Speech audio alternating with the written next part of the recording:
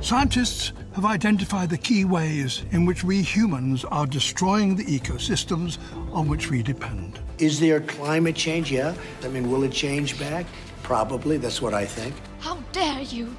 The British Conservation Alliance was launched by students in the United Kingdom to advocate for market-based environmental reforms. You should be empowered to deal with those problems. Lebanon, Poland, Spain, the US, the UK, Austria. It's just really cool seeing all these people gather to talk about these ideas when we weren't doing this a year ago, and we're doing it now. We can begin to defend the Earth against the disaster of global warming. The Green Market Podcast. Hello and welcome to the Green Market Podcast. Merely months ago, Netflix, social media and the social activist community were greeted with a juicy new topic to feed on. The Seaspiracy, a documentary that alleged what ultimately amounts to an Illuminati-esque fishing industry, destroying the environment, leaving oceans teeming with blood, and even slavery. Days after its release, the documentary tore watchers into two camps. Those who were convinced by one student's documentary to change their diet and their way of life, and those who asked serious questions about the documentary's accuracy, agenda, and legitimacy. Since then, many of the guests and participants have alleged that they were misled and taken out of context. Yet the reality remains that some serious questions were raised. Questions of sustainability, ethics, and finance. Today we're going to try and deal with some of them. I'm delighted to be joined by Connor, who's the policy director at BCA, Alex, one of the policy researchers, and Francesca, the founder of Love the Oceans, a marine conservation organisation. How are we all? Yeah, great, thanks. Thanks for having me on. So Alex and Connor are joining us from the UK, and Francesca is a little bit further abroad, aren't you? Yeah, I'm in Mozambique, so different hemisphere. We were just saying before we started recording, the heat is, I think, plaguing all of us at the moment, and we're probably less expecting of it. But we'll jump into the documentary first off, because that's what the title of the podcast is going to be. That's really what sparked this. So obviously this is something that I think for all environmentalists, conservationists, this is...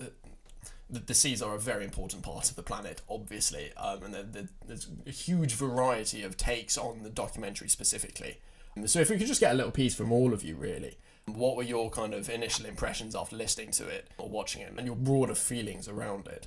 Well, for me, I found it less so the documentary interesting, more the framing of the discourse around the documentary afterwards, particularly with even some of the more left-leaning, very vocal on climate issues coverage from places like Vox and The Guardian, and that were very critical of the framing of the issues, because it did contain quite a lot of factual errors, as was already stated. I mean, for example, the claim that the entire world will be out of fishery reserves by 2048, the guy who made the original paper came out and said, actually, I did an updated paper a couple of years later, and that's not true at all, and you've misread that one.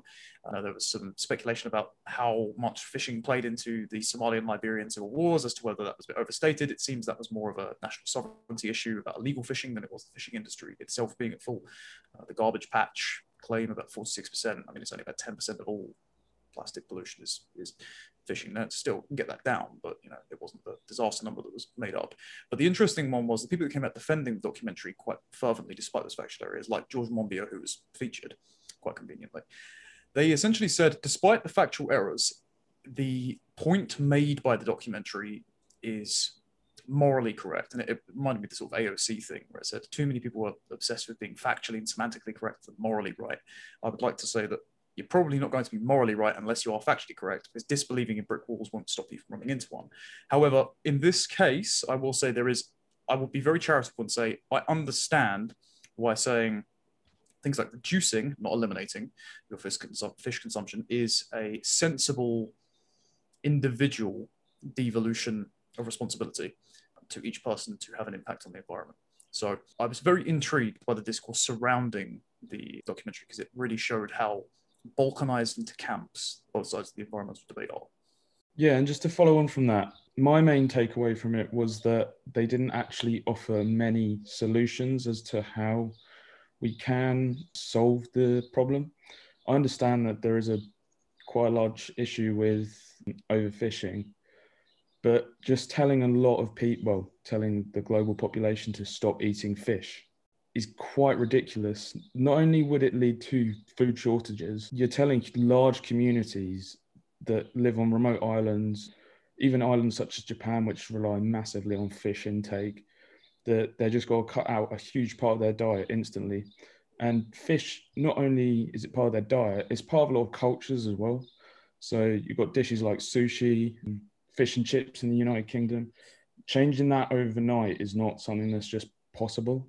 Yeah, I think it's an interesting one because a big documentary like this always splits crowds, but the industry itself is tiny. So everyone knows everyone. So it's quite interesting talking to people that have worked on it or, you know, had something to do with it or what was featured in it or whatever, and getting their like kind of input on it because I watched it myself, but having heard already a lot about it. And I tried to kind of take that out of my brain and try and watch it for what it was. And I ended up actually hosting 2 events around it.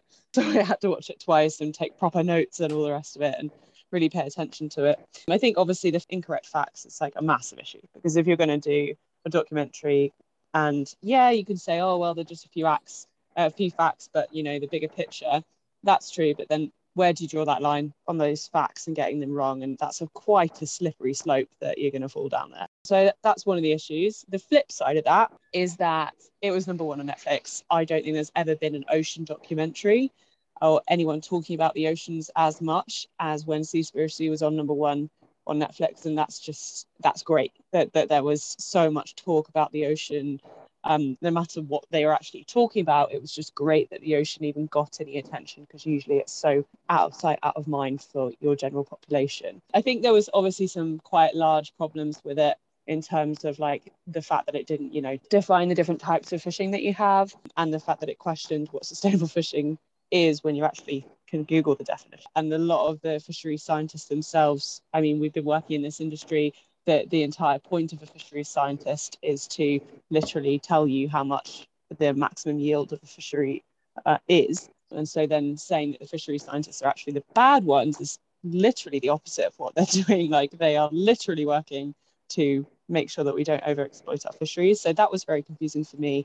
And the villainisation of NGOs in general was very confusing because that just seemed like angle was pointed in the wrong direction when really, yes, individual action is important, but governments and laws, international laws and national laws are the most important when it comes to fisheries and government subsidies. So if there needed to be a call to action, I wouldn't have gone for the call to action. If it was me that was making this documentary, I wouldn't have gone for a call to action that was around asking your individual people to stop eating fish. I would have gone to the call of action of petitioning governments and trying to change those laws because the reach that documentary had, there was a real potential to make real change and direct people's kind of frustration at the situation to a more worthwhile cause. That said, obviously, if you're in a developing country, I think we all know by this point with climate change and the way that the oceans are, cutting meat and cutting fish out of our diet where we can, that is a positive thing to do. But in developing nations like where I work, fisheries is very much a large part of the diet, like Alex said. And you can't tell people not to eat fish. They would starve, especially in our area. So flip side of it is that also we launched our sustainable fishing project last year, which is largely it's locally led and it's about eliminating net use in the area and moving towards kayak, pole and line fishing. And we've been trying to secure funding constantly since the launch of the project because it's a 6-stage project and we need funding for each stage. But we actually had to put that on the back burner on our social medias when Seaspiracy came out because we were getting hate and people were saying, you know, there's no such thing as sustainable fisheries. I know a lot of fisheries scientists that got a lot of hate from it as well because they were painted as the kind of baddies in it. I think there was also a problem around representation. If you look at the number of scientists versus the number of activists, there were more activists in it. And activists, like it or not, activists do have an agenda. So obviously they're going to be talking about their cause, which is totally fair enough. But you do need, the scientists are the most important in my eyes. Obviously I'm a scientist, so I'm massively biased on this.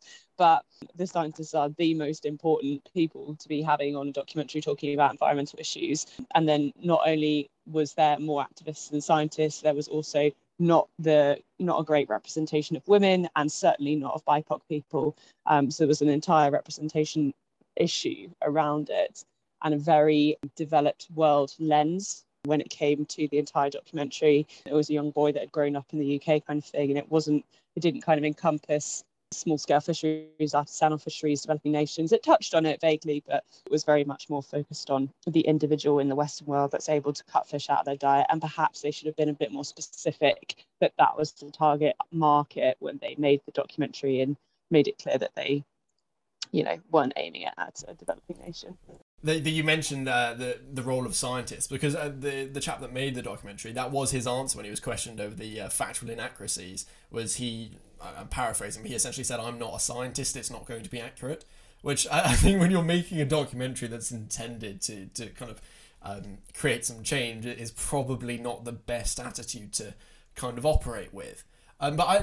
Something I'd like to take from what you were just saying there that's quite interesting. Would you say in kind of the wake of Seaspiracy that it has helped your cause, or has it kind of hindered it in the short term? It's definitely hindered the sustainable fishing project that we've been trying to get funding for, definitely. And I think we saw a similar thing when there was a guy a few years ago, I mean, it was a while ago now, but he wrote an article called The Obituary of the Great Barrier Reef. I don't know if you guys saw it, but basically it was this article that said the Great Barrier Reef had died and that it was gone. And so loads of scientists got their funding pulled, tourism dropped in Australia, it was nuts. There was so much money lost. And the guy was just inaccurate, because there's a difference between a dead coral reef and a bleached coral reef, and the algae can actually return to the bleached reef and it can actually get fully back to full health if the stress factor is removed. And in some areas it has recovered, but lots of people, lots of projects lost a lot of money, funding, donations because of this irresponsible reporting.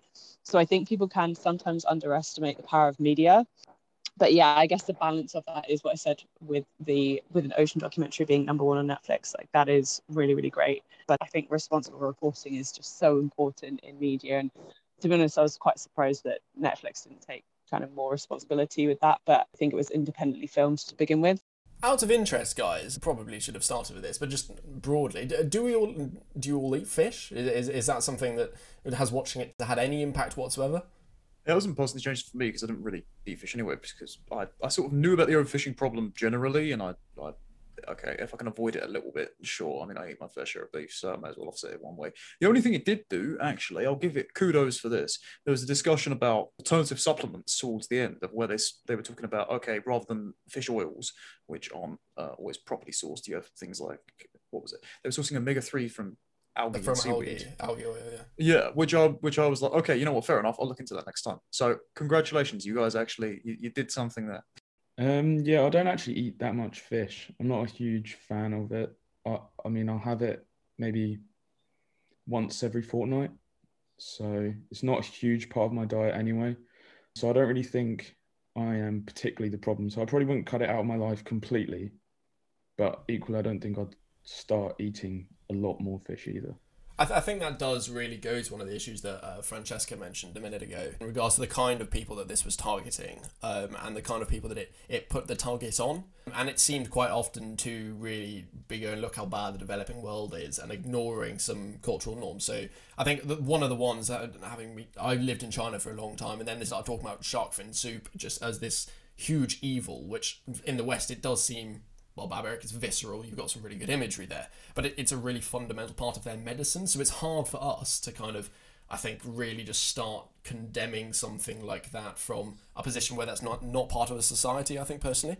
Connor, you're wincing a lot there. Yeah, because you can condemn it out of okay, is it necessary or effective? No, cultural relativism annoys the hell out of me, because of course culture is going to differ, but you can.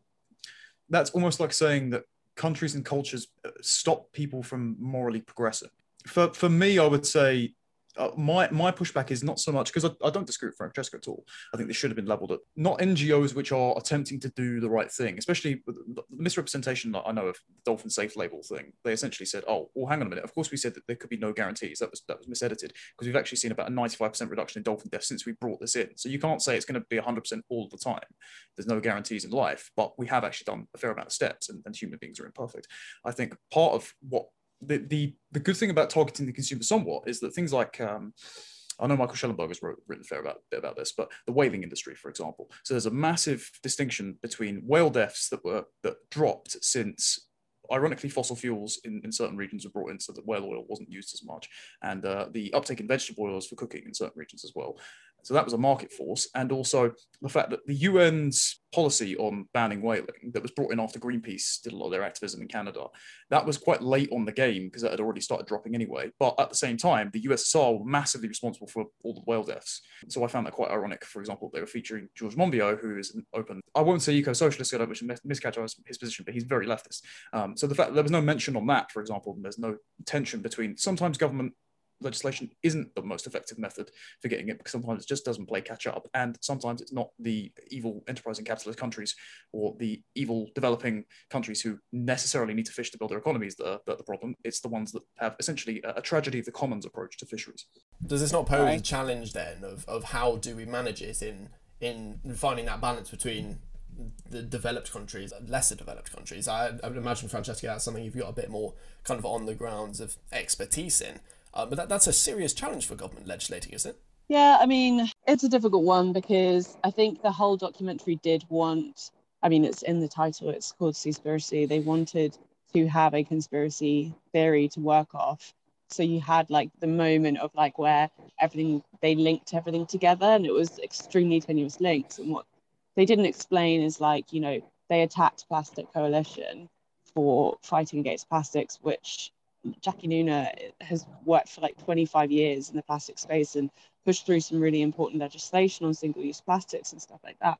What they didn't say is that it's a coalition. Mission Blue, which is featured in it, and Sea Shepherd, also featured in it, are actually part of Plastic Coalition. So if you're going to rip apart that NGO, you're also ripping apart the same people that you're saying are essentially the goodies.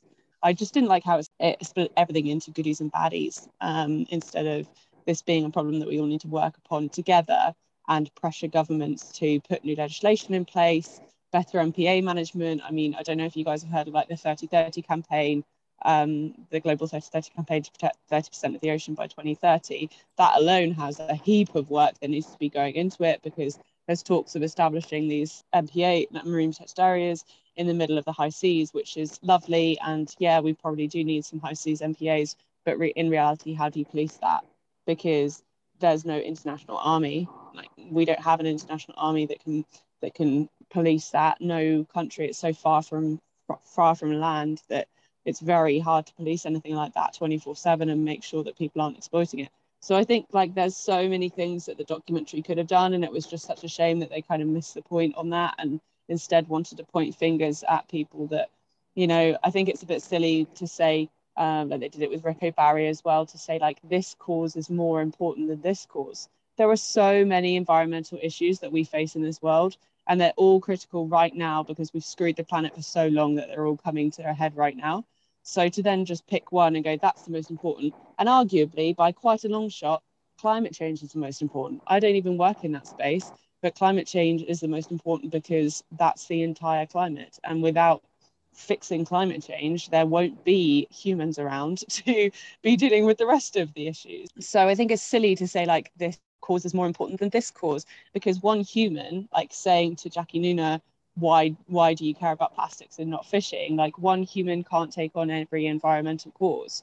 As a human, you have to pick what you're going to focus on in your life. That's the area you want to make a difference in, and that's what you do. So that was plastics for that organization, and that's absolutely great. We need more NGOs, more passionate people working in each of these spaces, not less people working in plastics. We just need more people working in every area. There needs to be more environmentalists, not people moving from sector to sector within environmentalism. We need the general public caring about all of these environmental issues. So yeah, I think like there are definitely some ups and downs around it, but I think the kind of message was lost in terms of where to direct that kind of anger and change. I think that's really summed up. One of the interviewees, about 2/3 of the way through, one of the bits that really stood out to me is, and this is a quote from him, he said, "If you want to address climate change, the first thing you need to do is address the oceans. How? Just leave them alone." And that didn't feel overly sensible as a message, and it may be that it was just kind of taken out of context and it was more sensible in the scheme of the full conversation, which the documentary has done a couple of times. That may be the case. But just as a statement alone, it doesn't feel very smart. And there seemed to be this kind of trend throughout the whole documentary where they really liked these very visceral images or really powerful numbers And I remember, Connor, when we were first speaking about this, one of the ones that really stood out was their numbers on combating global hunger and then fishing subsidies, and they just seemed to completely gloss over the fact that people eat fish. We don't just get them out. That was going to be one of my points, actually, because I remembered that the fact that they said it was the UN's number for combating global hunger was the same amount as spent. Actually, the more was spent on fishing subsidies every year. And if you just took one thing from the other, and this is from Francesca's point of essentially saying one thing good, one thing bad, and none of the nuances between. They said if you take one number, the fishing subsidies, and just gave it to the UN, you'd solve world hunger. Well, wasn't that number factor in all of the people that presently eat fish as a primary food source? So if you depleted all that, you put massive amounts of stress on land agriculture, which already has its own issues. We don't have vertical farming at the moment to sufficient capacities, so we're going to have hard time making up all the crop yields that we need. And then also, I want to pick up on the sort of individual level thing. I would like to devolve more power to the individual. Let's put it that way, because I like the old, what was it, T.S. Eliot quote of the cocktail party, where it's where I hope there's something wrong with me, because if it's the world that's gone mad, I can't fix that. But the issue that they were promoting, again, balkanizing things into objectively correct, and this is the way to do things, and there's no nuance for the other position. I know the documentary's producer has a vegan meal to order service, and to say that cutting fish out of your diet entirely was a moral good. The problem is, if you're going to wean people onto purely plant-based diets from around the world, I'm certain, for example, the producer and the documentary maker eat avocados, for example. A lot of people don't know that they take a lot more water per fruit to produce than a lot of other crops, and also presently it's about 80% of the modern avocado trade is produced in one county in Mexico that has 800 homicides a year because it's controlled by the cartels. So a lot of social factors aren't taken into account for the alternative diets, for example. A lot of those diets aren't even feasible for the people that heavily rely on fish. So yeah, it's the misrepresentation of facts and just sort of the overlooking of what the social implications of their solutions is pretty astounding, and it's pretty symptomatic, again, as Francesca said, of balkanizing things into a black and white morality that's a sort of false construct in this situation. Yeah, and just to add on to what Connor was saying in terms of like the diet, I think it misses the point in terms of because I work with a lot of different fishery scientists and just know a lot in kind of my circle. And what everyone's kind of been shouting about on the back of Seaspiracy is it's not about necessarily reducing your fish consumption, it's about diversifying your fish consumption. There are like 5 major species that we eat in the UK, like salmon, tuna, cod, haddock, and then you have crustaceans as well, so shrimp, lobster, and things like that. And that's all we eat. When people go to the shop and they want to eat something, they'll get a prawn cocktail salad, they'll get salmon for that night, they'll get cod with their chips. Like, we only ever eat those fish. So yes, those fish populations are under pressure and are overfished in a lot of different areas and a lot of different subpopulations. But if we actually diversified, if you think about how many different species we have in the sea, how many different pelagic and carnivorous fish that we could eat instead of tuna, but we don't, if we all diversified our food consumption, there would be less pressure on these 5 food groups, and it would be spread out and less pressure on these 5 food groups, and we wouldn't have the collapsing fisheries situation that we have at the moment. So I think also an important point is not necessarily, well, obviously it's great to reduce your fish consumption, but diversifying your fish consumption is really, really important. Yeah, I think that's a very interesting point, and there seemed to be a theme running through the whole documentary that the makers seem to think that consumption and conservation were 2 completely different things, and they could never be compatible. Which I think you only have to look at Scotland and the preservation of wildlife in Scotland. It's the conservation industry is reliant on the shooting industry, for example. They can't exist without the other. The money's just not there, and Scotland's wildlife is pretty consistently thriving, and there's no reason why a similar symbiosis can't take place in the sea. And I think the documentary as a whole seemed to either intentionally just not address it, or just didn't seem to understand that you could have 2 things at once. It was this exclusivity again that I think popped up, which again I don't know whether that was intentional. It's quite interesting that one of the producers had the vegan food business, because the last 10-15 minutes of the documentary did feel just like an advert. I was sitting there and it was just videos of food, and I was like, it did feel odd, and then that did make me question kind of the intent of the first hour then, if that was what the end of it was like. Yeah, Well, also you got like one of the, I think it was either a co-producer or, yeah, I think it was a co-producer that is the guy that created Cowspiracy. So like there was a agenda right there from the start, and Ali, the director, he has been a vegan for like 6 years, a vegan campaigner. So when he was saying, you know, I haven't thought about this before, he has, it's vegan. So it's not something that hasn't come on his radar. Like veganism is great, and I try to eat more vegan in my diet and stuff like that, and avoid the kind of food groups that Conan was talking about, because there's so many different social issues to consider as well, especially in developed world like veganism.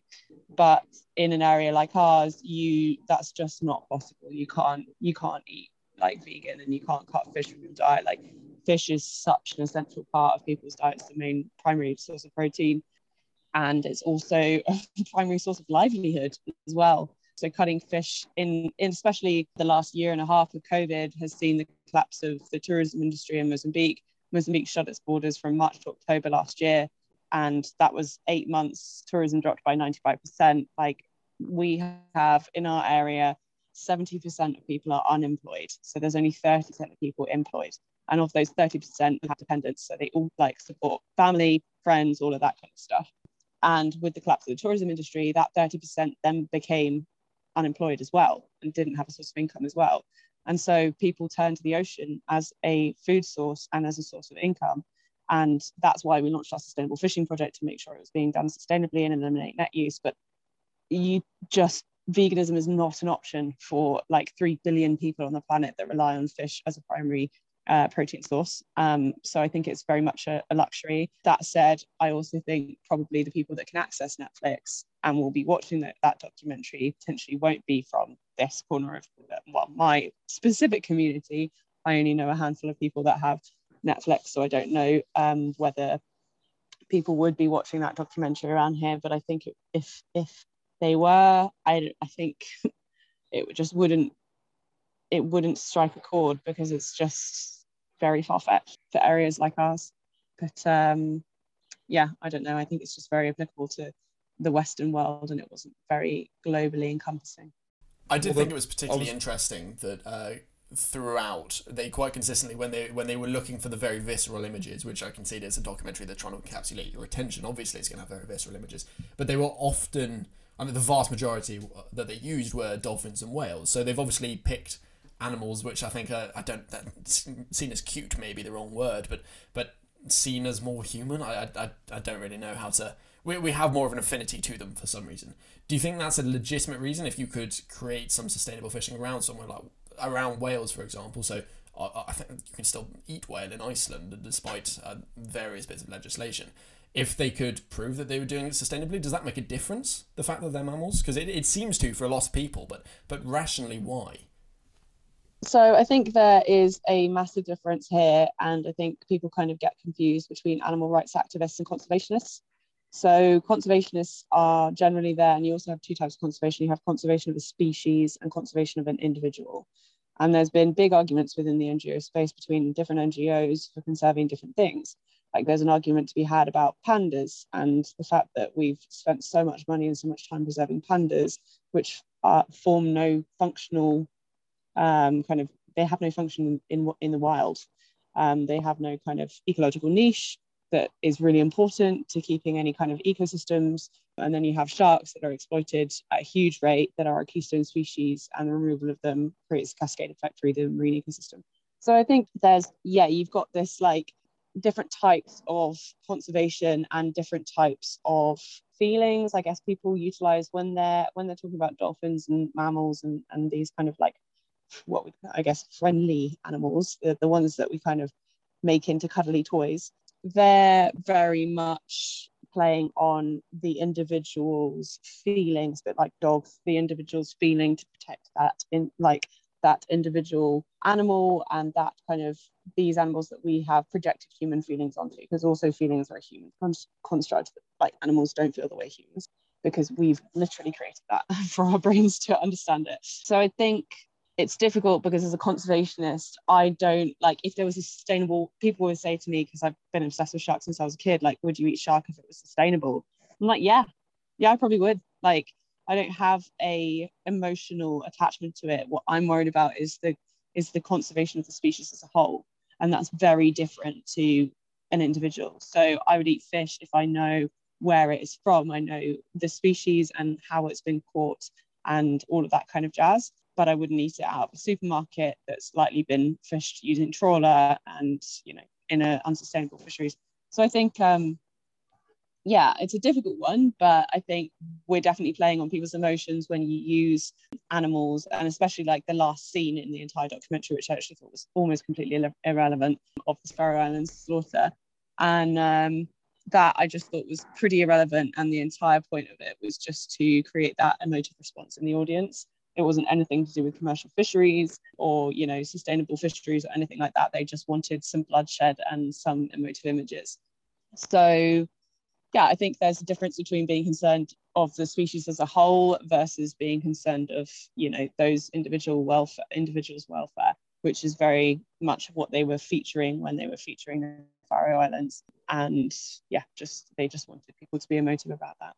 It's funny you say that, because I actually thought they started off the first 15, 20 minutes of the documentary, and none of it was really about overfishing. It was just about dolphins and whales for the first 15 to 20 minutes. And then right at the end, it went back to a similar narrative. And I think that was all just to sort of like draw you in to what they were trying to tell you for the next hour or so. And that was just the structure they were trying to use and try and create a more emotive reaction to it. I think it was, as Francesca said, in terms of the documentary maker and the producer in that were already vegan, and then they misrepresented it as, oh, we sort of stumbled across this, the evidence led us to believe this. I think it's that plus the misrepresented facts plus the emotive framing of it. It's essentially trying to promote a pre-agreed upon moral conclusion that you should abandon fish as a practical argument. And the thing is, the practical argument falls down on both its inability to consider outside the West the realities of the fishing industry and people's dependency on it for nutrition and livelihoods. And also, when you factually misrepresent things, you're undermining the legitimacy of your practical argument. All you're doing is essentially espousing religious dogma with a ideologically slighted perception of the facts, and it just discredits you. And unfortunately, it's, as you said, Francesca, it discredits a lot of the sustainable fishing industry by consequences. Yeah, it's just a shame, because there was like an army created of eco warriors that was great, that was inspired off the back of Seaspiracy. It was just directed in very much the wrong direction. And I know like Plastic Coalition had to shut off all the comments on their social media. They lost a lot of funding. They didn't even know they were in the documentary until the trailer aired. It's pretty crazy to kind of watch the fallout from it and what like irresponsible journalism can do. I think that's one of the main issues about it is the fact it's so negative in what it's trying to tell you. It's not trying to promote any ways of how you can actually be better for the fishing industry and the marine wildlife around the world. It's just bashing everyone, especially in the West, just saying, don't eat fish, don't do this, don't do that. There's no positive solutions that they're trying to promote within the actual documentary. Yeah, and I think that just going back to the individualism as well, I think we see this with climate change as well, governments and like big corporate organizations saying, you know, turn your light off, save the planet. And really that's not what's going to save the planet. Like there's 12 massive organizations, corporations that are responsible for the majority of our emissions, and it's them that really needs to make the changes. And it's the same with fishing. It's the governments that need to make the changes with fisheries and what's allowed, what's not allowed, and better regulations, better technology, all of that kind of stuff. And yeah, your individual choice does make a small impact, and on a large scale that can make a big impact. But if you're only applying that to, you know, a third of the world that's very rich anyways, is that really what we should be doing? Or should we be, you know, lobbying the government to change legislation to end subsidies, fishery subsidies, all of that kind of stuff? I think that would be a much more effective way of handling this issue and creating sound MPA, marine protected areas that go by the 30-30 rule. The 30-30 rule is great, but we need management in place that can handle that. They did seem to be using, in regards to the mammals, this psychological trick from the beginning, where they kind of started with SeaWorld, which has long been something which I think has incurred moral outrage from large swathes of people. And I think broadly, I'm not sure of the exact statistics, I think you'd find the majority of people now are slightly uncomfortable with it. And they started with something then, obviously, which was very digestible, lots of people could get on board with, and then kind of coupled that in with this larger conspiracy, which not really connected, but you agreed with them on the first thing, so you're probably going to be more appeasable moving forward. And it's the oldest psychological trick in the book, but it was very obvious they were doing it from the beginning. And if you need to be doing something like that from the beginning, it probably suggests that the rest of your argument or your pitch for the necessary change and the evils of this industry are probably not the most accurate, most impactful, or the most helpful. But on something like SeaWorld, as much as it has incurred huge swathes of people coming out against it, what are your opinions on it? Is there any in the UK? I'd be very surprised if there were. Not something I've heard much about. But what your guys kind of stand on that? Obviously, captive cetaceans is not a great thing. And we're partners with the World Cetacean Alliance, and they actively campaign to end cetacean captivity. There is an argument.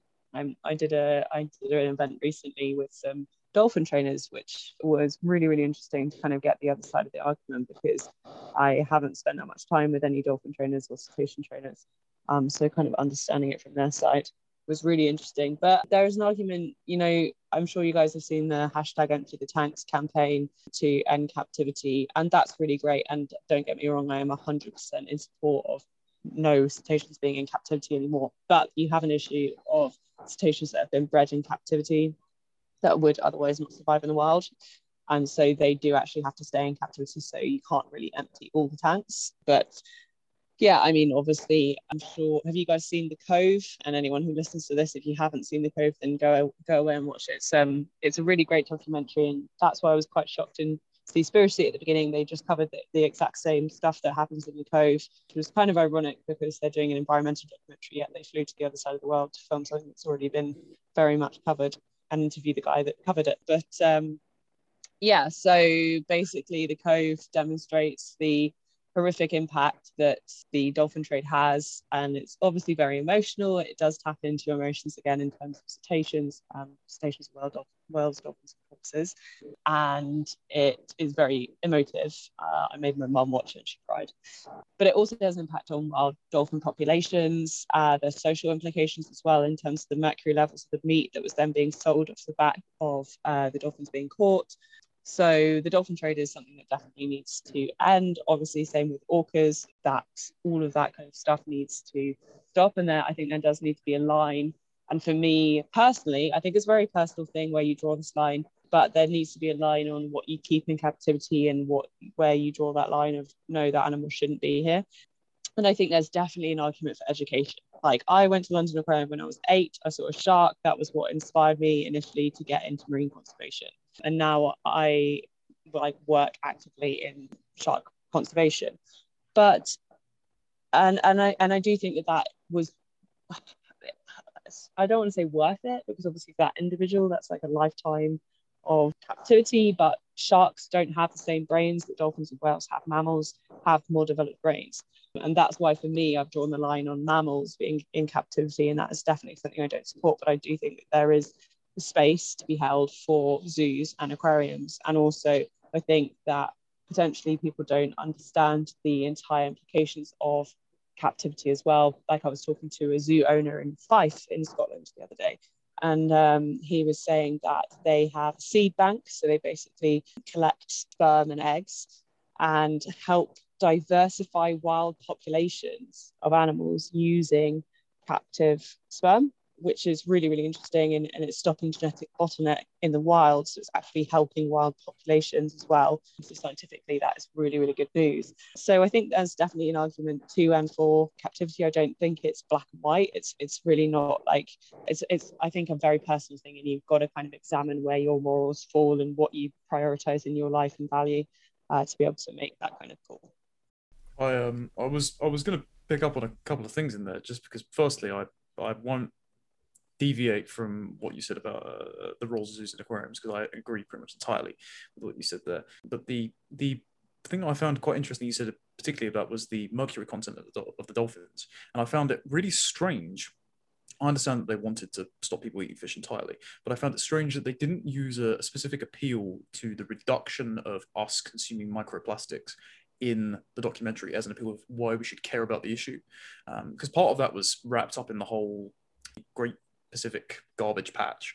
That they said about 46% of that is fishing lines. Okay, but the actual garbage patch itself isn't massive. It's a lot of surface level stuff. The main issue with it is a lot of it breaks down very quickly into microplastics and then goes through fish. And it even goes into, I saw one thing recently where people were trying to use seaweed and algae as low methane diets for cows. Problem is, if it's in all the plants, and it's also going to get into land agriculture, and then it's going to get into us a different way. They did a massive study of all of the tinned fish, I think across like 4 continents, and all of the brands had some form of microplastic in them that you can see under a microscope, which isn't the most encouraging thing in the world. So I was quite surprised that they didn't want to tackle the microplastics issue more directly. And it was like you said, the assault on the NGOs which are tackling plastic is a sort of specification of a labor issue. They said, oh, why aren't you tackling fishing instead of plastic? Well, because people develop a specific area of expertise, and you don't want too many cooks spoil the broth, essentially. But I did find it very interesting that also essentially wasn't covered as a whole in the documentary, but they went on and bashed, for example, the Scottish fisheries, saying, oh, you could get chlamydia from this, etc. And they also didn't cover the fact that the Scottish fisheries with salmon are doing GMO projects, which seem to be fairly safe and also could be a possible alternative to depleting the major fish reserves. It was a massive oversight in many respects of that. So yeah, I think the mercury thing is it is a bit strange they didn't pick up on mercury, because tuna especially, that's why there's the recommended daily amount on the back of the tuna tin, because the high mercury levels in tuna, and any fish high up the food web has that. So the large carnivorous species have that, sharks included, dolphins, whales, all of that kind of stuff. They have a high mercury content. In terms of the microplastics, I don't know why they did it. From my point of view, why they didn't do it, rather. From my point of view, I guess it might be because we're kind of screwed with plastics anyway, right? Like, they are everywhere.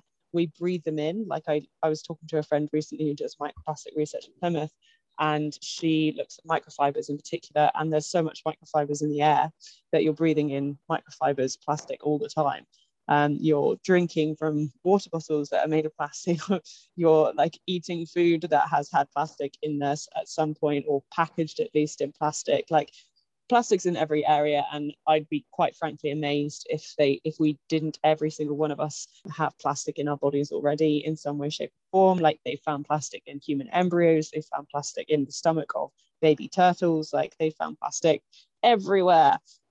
So perhaps they didn't do that one because it's a kind of fairly well-known rhetoric in terms of plastic. But I mean, I couldn't speak for them at all. I have no idea, and I would have thought, like, yeah, same as you, Connor, that it would have played to their advantage for them to cover that. But I don't know, perhaps they were running out of time and they wanted to prioritize, I don't know, dolphins or something instead. We'll be getting a sequel with Seaspiracy next year, maybe. We can delve into that. Well, maybe if they decide to blame the slavery in Thailand this time, they might actually fly to Thailand, because I found out that bit wasn't even filmed there. So as you picked up on, Francesca, the fact that they were flying around, it'd be great if they would actually, if you're going to use the air miles, at least go to the bloody location you're meant to be talking about. On that note, guys, I think it's probably time to wind up. Thank you very much all for your time, especially Francesca. And we really did appreciate having you on. And I know there's a little bit of time difference, so you're probably very, very busy. But thank you to Alex and Connor as well. Hope that's been interesting to everyone. Certainly really enjoyed that. Thank you all very, very much. Thanks very much, Mike. Thanks for having me. Cheers. Thank you. Thank you for listening to this episode of The Green Market. Subscribe to our channels wherever you're listening to us to make sure you see every time we post a new episode.